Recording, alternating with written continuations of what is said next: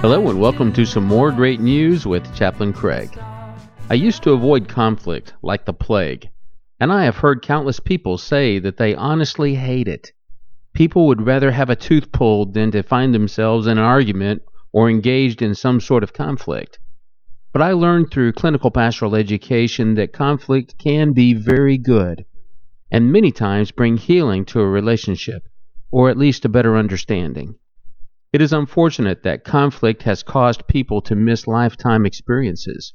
A child who is unexpectedly with child and runs away, avoiding conflict with their parents, never to be seen again. A missed opportunity for a raise as someone is afraid to cause conflict in the office, to face their superior.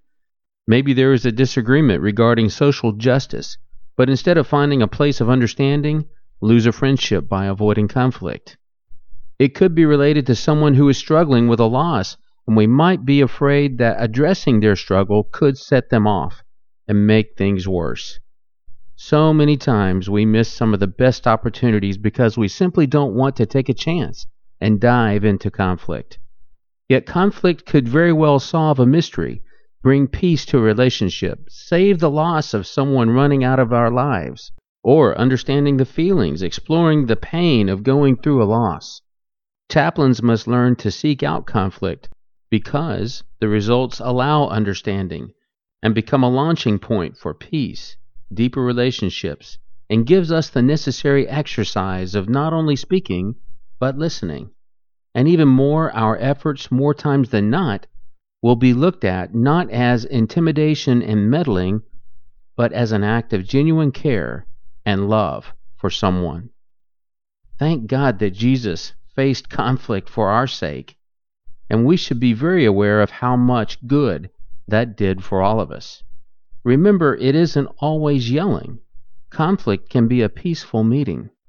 In Proverbs chapter 15, verse 1, it says, "A gentle answer turns away wrath, but a harsh word stirs up anger." And remember, at the height of inquisition from the chief priest, Jesus remained silent, our perfect example of facing conflict. Let's pray. O God, give me the courage to face those who need to be faced, and instill in us wisdom and even more love for them as we enter conflict. Amen. You have been listening to Chaplain Craig with great news and challenge accepted.